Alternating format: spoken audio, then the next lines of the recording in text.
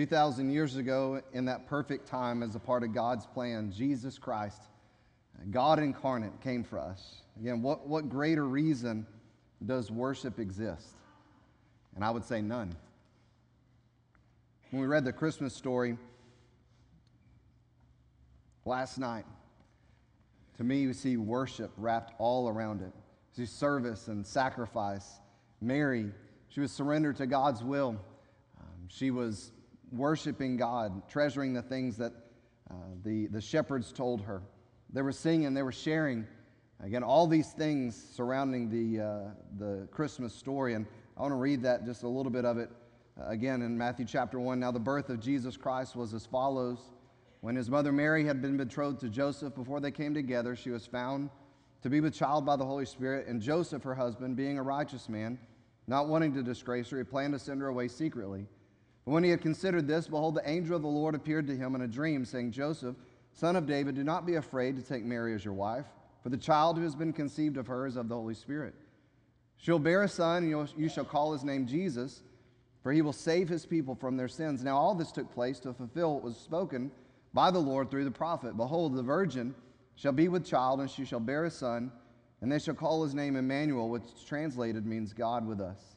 Joseph awoke from his sleep and did as the angel of the Lord commanded him, took Mary as his wife, but he kept her a virgin until she gave birth to a son, and he called his name Jesus. Now after Jesus was born in Bethlehem of Judea in the days of Herod the king, Magi from the east arrived in Jerusalem, saying, Where is he who has been born King of the Jews? For we saw his star in the east and have come to worship him.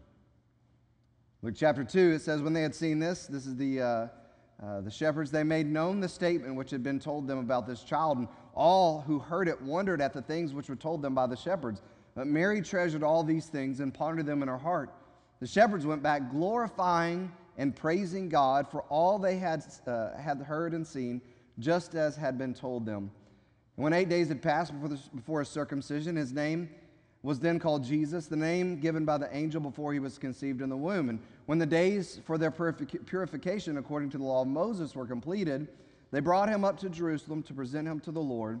As it is written in the law of the Lord, every firstborn male that opens the womb shall be called holy to the Lord, consecrated. And to offer a sacrifice according to what was said in the law of the Lord, a pair of turtle doves and two young pigeons.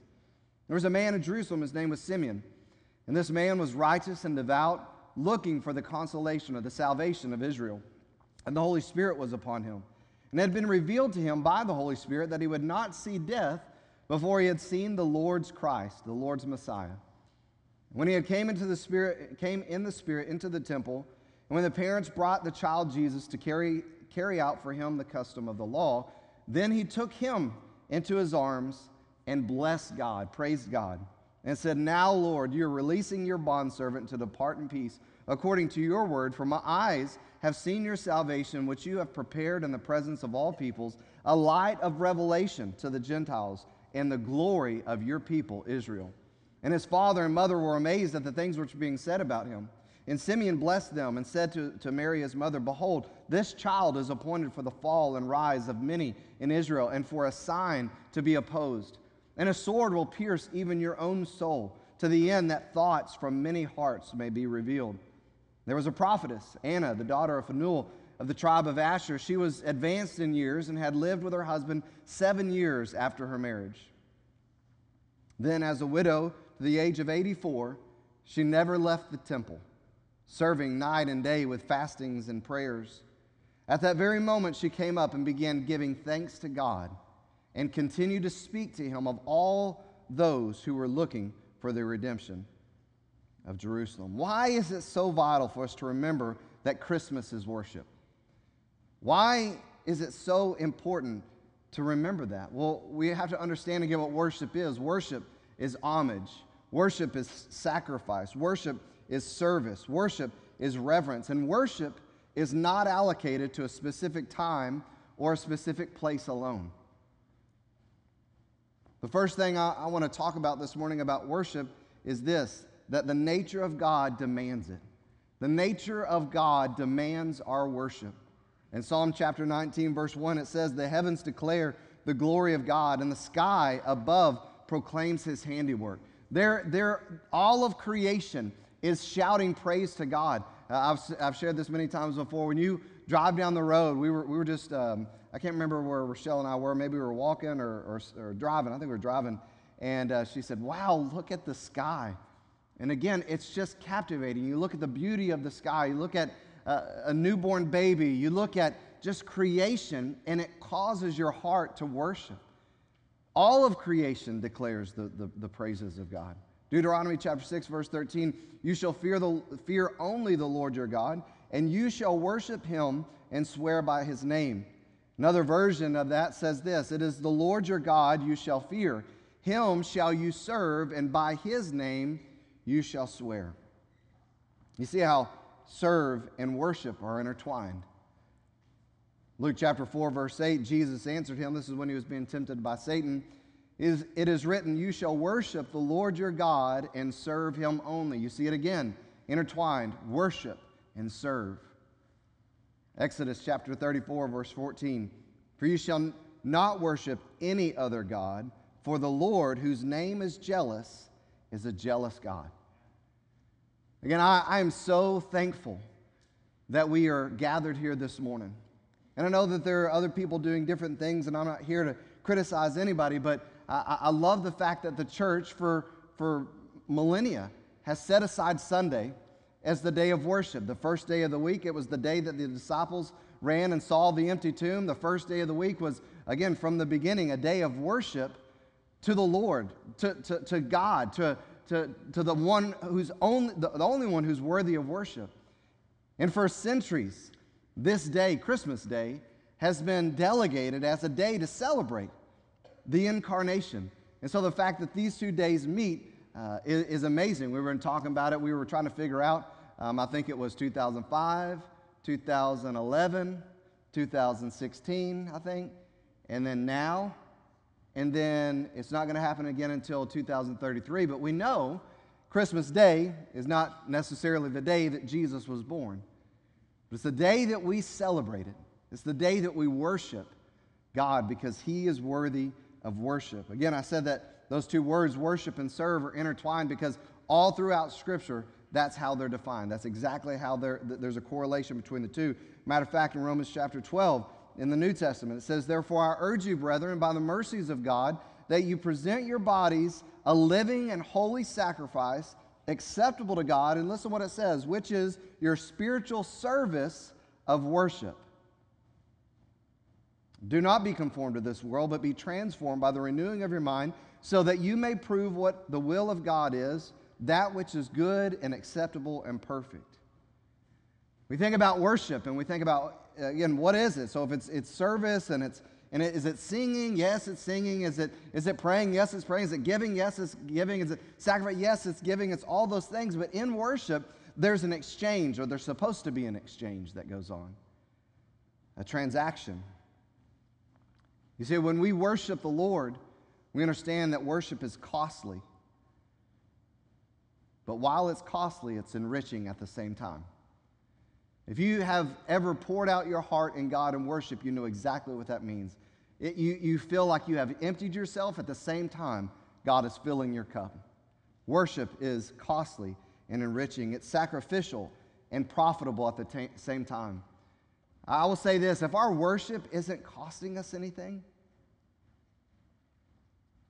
is it worship? Again, we see in Scripture, because I would argue that I don't know that it is. I would say that if what we call worship is more of us going through the motions, that I don't think that we can call it worship.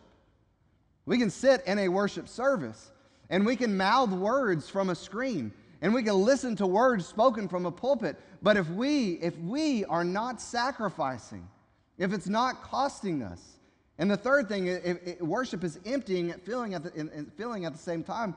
If we're not emptying ourselves, how do I empty myself? We lay ourselves out. We open ourselves up to the Holy Spirit. We allow the Word of God to penetrate and to permeate every area of our life, and we respond even if it costs us something. I would say especially if it costs us something. And what God does in this exchange is turn right around. And maybe we say, you know what, there's something in my life I need to give up because of what the Word of God says. Or maybe in a worship song, we're singing something that the Holy Spirit uses to grip your heart and say, you know what, my mind's not where it's supposed to be. My heart's not where it's supposed to be. And in that moment, we empty ourselves, or we sacrifice something in that moment. But that's what worship is. I think much of what we see about worship in Scripture not only involves service, but it also involves sacrifice. The entire sacrificial system of the Old Testament was about worshiping God. That's what it was about. From the offerings outside to the blood being sprinkled on the mercy seat, everything was about worshiping God. I would say even and especially the sin sacrifices. That's why the sacrifice of Jesus was such a beautiful picture of what worship is.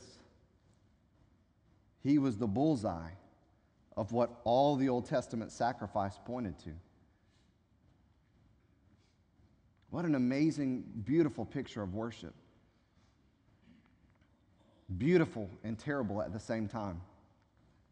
Jesus Christ, Almighty God, clothed in human flesh, hanging bloody on a cross, paying for sins he never committed, but satisfying the debt that we all owed.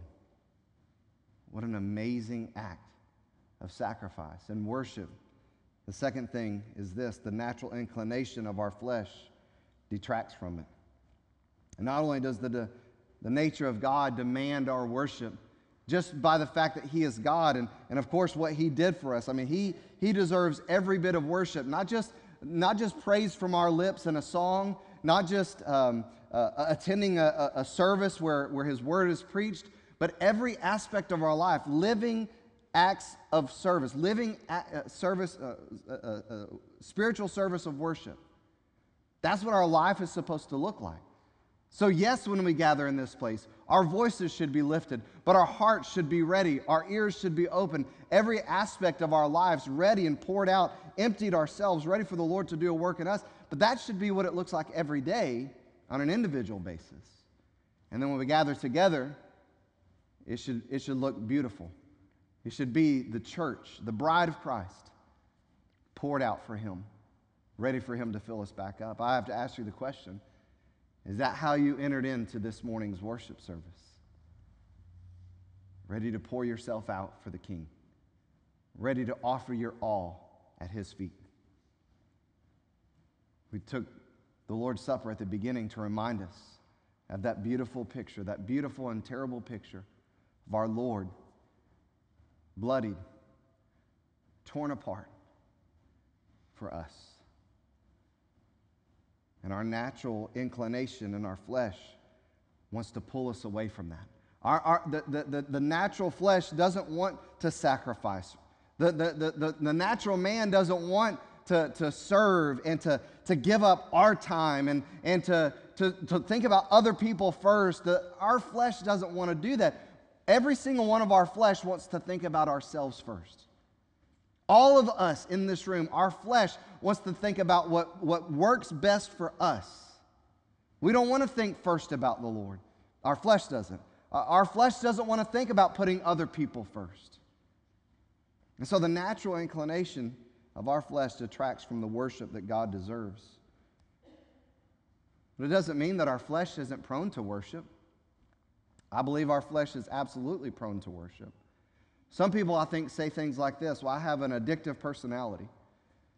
And I think it can be channeled in different ways, right? It can be a very negative thing, and I think it can be a positive thing in some ways, but I think that also what it is a play off of the weakness of our flesh. The flesh leans toward pleasing itself. That's why idolatry is so easy to slip into. And I want to challenge you this morning. We live in a world that is trying to foster idolatry of everything, even ideas, right? We're living in a time, and I want to say something, and it's not popular in our culture, but it's what God's Word says. We live in a day and time where man is so idolizing man, and man is so worshiping man, that man is trying to redefine what God has already created and said is to be.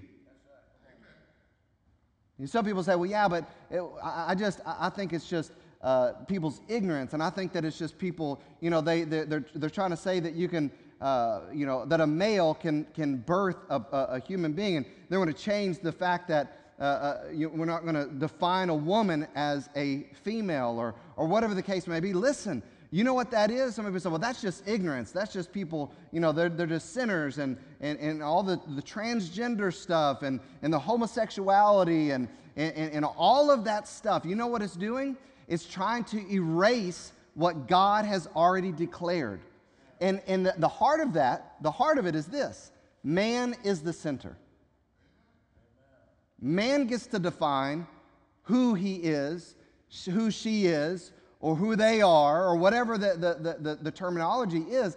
And that's the whole point of it, is to push God out so that God is not the center, to push God's word out, to push God completely out of the picture, to where God is not the one being worshiped, but man is.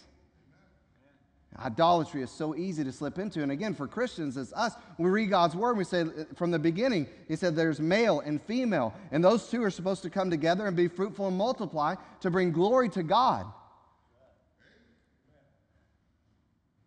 And so when you read those articles, you look on that social media, or you hear the news and you say, well, this is happening in this person, or maybe you know somebody or you work with somebody and they're trying to redefine things. It's not anything but trying to completely remove God and the worship of God.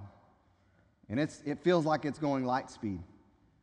It feels like we're running light speed at that. And I want to tell you, we need to be praying for our nation. We need to be praying for one another, that we would hold to the truth. And I think that if we have the right perspective on all of this, that it's the nature of the flesh, it's the sinful nature of the flesh to want to idolize and self-worship, then we can have a better perspective on how to maybe reach and minister to people in our culture today.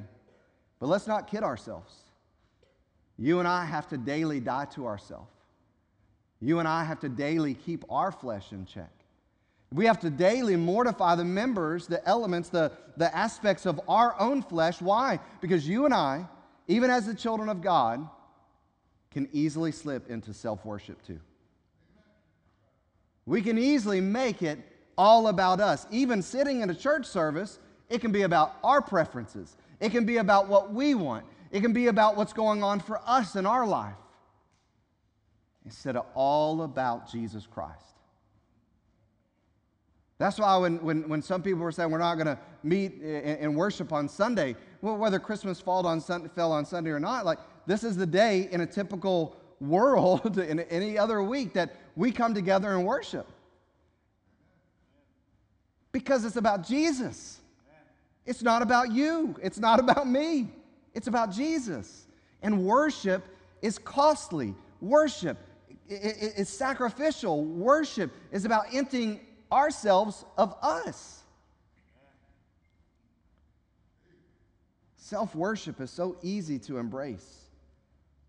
You say, what does self-worship kind of look like? What does that mean? You say self-worship. Well, self-worship, I believe, is making a standard of worship based on your personal preference. Some people say things like this: well, I can worship at home just as much as I can worship at church. Some people say, I can worship on the lake just like I can worship in church.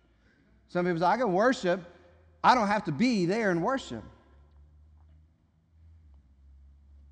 Romans chapter 1, verse 18, for the wrath of God is revealed from heaven against all ungodliness and unrighteousness of men who suppress the truth in unrighteousness, because that which is known about God is evident within them. The conscience of every person, it knows that there is God. That's why some vehemently try to deny God. That's why some worship other things, is because they know there is God. And again, whether they want to admit it or not, they are going to go after something and worship something or someone.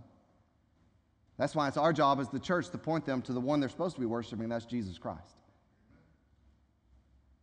But it's evident within them, their conscience, for God's made it evident to them. For since the creation of the world, his invisible attributes, his eternal power and divine nature have been clearly seen, being understood through what has been made, so that they are without excuse.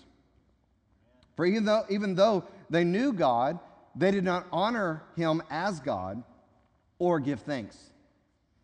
But they became futile in their speculations, and in their foolish heart their foolish heart was darkened. Professing to be wise, they became fools and exchanged the glory of the incorruptible God for an image in the form of corruptible man, of birds, and of four-footed animals, and of crawling creatures. Therefore God gave them over in the lust of their hearts to impurity, so that their bodies would be dishonored among them.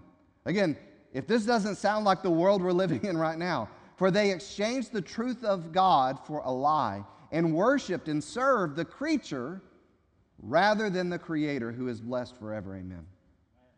In Hebrews chapter 10, verse 11, every priest stands daily ministering and offering time after time the same sacrifices which can never take away sins. Again, this is him talking about the Old Testament sacrificial system. But he, having offered one sacrifice, Jesus, one sacrifice for sins for all time, sat down at the right hand of God, waiting from that time onward until his enemies be made a footstool for his feet.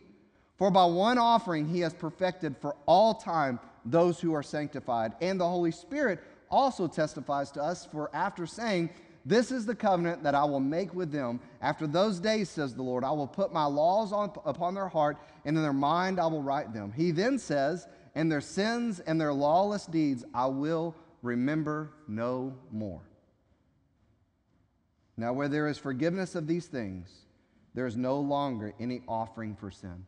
Jesus doesn't have to keep dying, just as those priests had to go in continually offering those same sacrifices that can never take away sin. Jesus died once and for all. Therefore, in light of these truths, brethren, since we have confidence, we have access, we have boldness to enter into the holy place by the blood of Jesus, by a new and living way which he inaugurated for us through the veil, that is his flesh.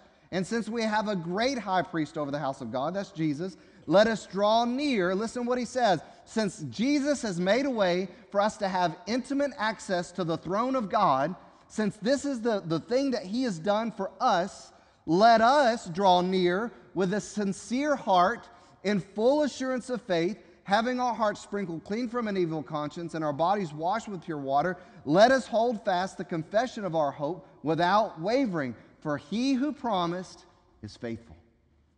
And let us consider how to stimulate one another to love and good works, not forsaking our own assembling together, as is the habit of some, but encouraging one another, and all the more as you see the day drawing near.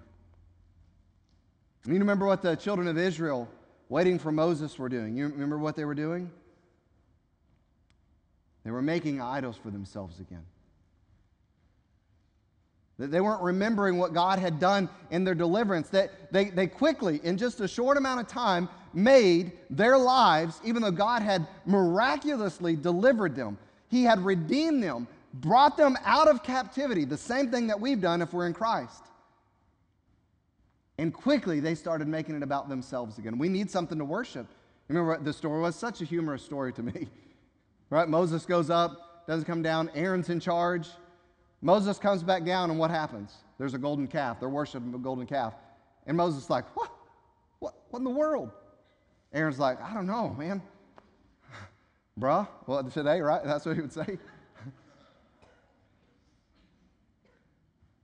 They gave me their gold, put it in the fire, and then the calf came out. Just worked like magic. I don't know. There's the calf, and they've been worshiping it ever since. But anyways, there's a weird thing that goes on there because they were missing the point of worshiping God. They began to worship themselves again. Instead of worshiping a calf. It was about them, though. It's what they needed. Colossians 3. Therefore, if you've been raised up with Christ, keep seeking things above, where Christ is, seated at the right hand of God. Set your mind on things above, not on things that are the earth. For you have died, and your life is hidden with Christ in God. When Christ, who is our life, is revealed, then you also will be revealed with him in glory. Therefore, consider the members of your earthly body, your flesh, the natural inclinations that you have, consider them dead to immorality, impurity, passion, evil desire, and greed, which amounts to idolatry. So what does it look like for us today? Or what should it look like for us today? I believe it should look similar to when he came. I believe our worship all year long, but especially at Christmas time, should be faithful and elaborate. The shepherds couldn't contain themselves.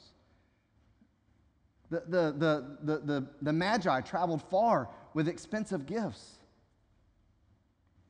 Our worship today, I believe, should be increasing more and more and more.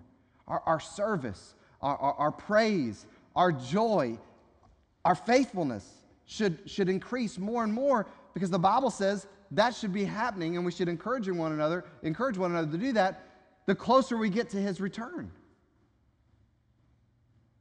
And so we have to be countercultural.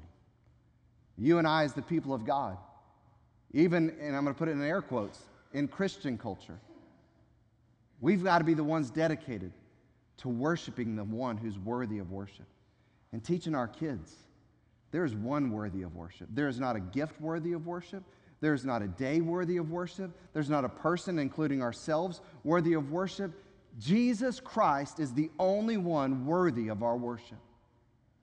And you and I on a daily basis have to fight the natural inclination of our flesh to want to worship ourselves, or to worship a thing, to worship an idea. We've got to fight against it. The Savior, the opportunity to worship Him. What did it look like, and what did it do?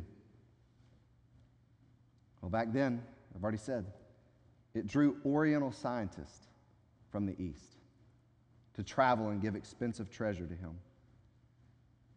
It caused a virgin girl to surrender her life and her dreams, her reputation, to serve at the pleasure of her God. It prompted a young man to risk his life, to risk his reputation as well, to risk his honor and his family's name, to honor the Lord. It moved an old woman and an old man with such anticipation that they couldn't leave this world until they met Him and worshiped Him. It stirred a heavenly host, a heavenly army, to fill a hillside with elaborate praise. And it spurred a group of shepherds to run, to meet Christ, and then to go and to declare the good news. My prayer is that our worship today looks like that. That we would be the same, not just on Christmas, but every day. But I would say especially on this day. We set it aside. Let's remember it's set aside for Christ's worship. May we sacrifice. May we give. May we attend not just this day, but faithfully. May we surrender our life and our dreams to serve at His pleasure. May we, like them, be willing to risk even our reputation, maybe even our career, to honor the King. May we live, even if it's our last days, with such anticipation to worship Christ. I have to stop and say something right there. We've had so many saints in our church, and we have some now, that with the last fiber that they had, the energy they had, the strength they had in their earthly bodies, they were worshiping the King of Kings. We've had people rolled in here in wheelchairs. We've had people carried in here and sat on pews. We've had people barely be able to walk in here, and with their last ounce of effort, want to give it to the Lord in praise. May every single one of us do that even while we have health. May we be stirred like a heavenly army, resonating through valleys and hills the praises of the Lord. May our lives be living sacrifices, which is our spiritual service of worship.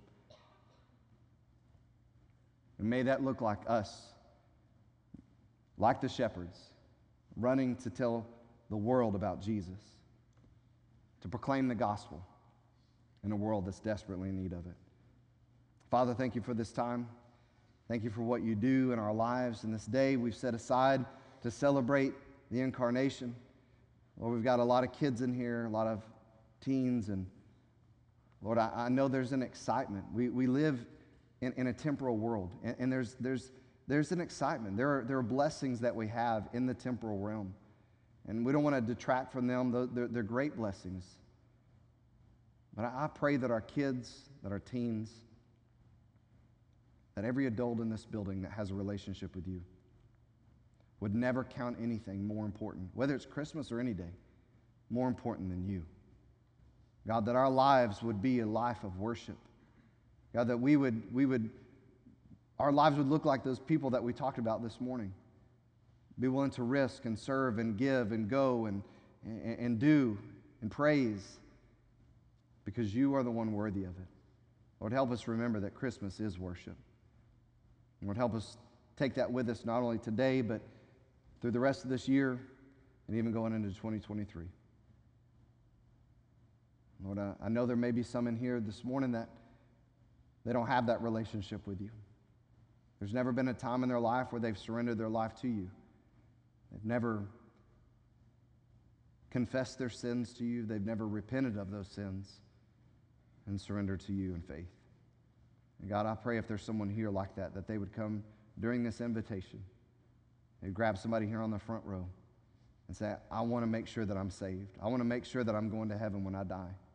I've never given my life to Christ, and I want to do that today. Lord, I pray that you'd move like that, move in the hearts of your people. May we even respond in this invitation in a way that gives you worship and gives you honor. And we'll praise you for all this. In Jesus' name, amen. If you'll stand as he sings.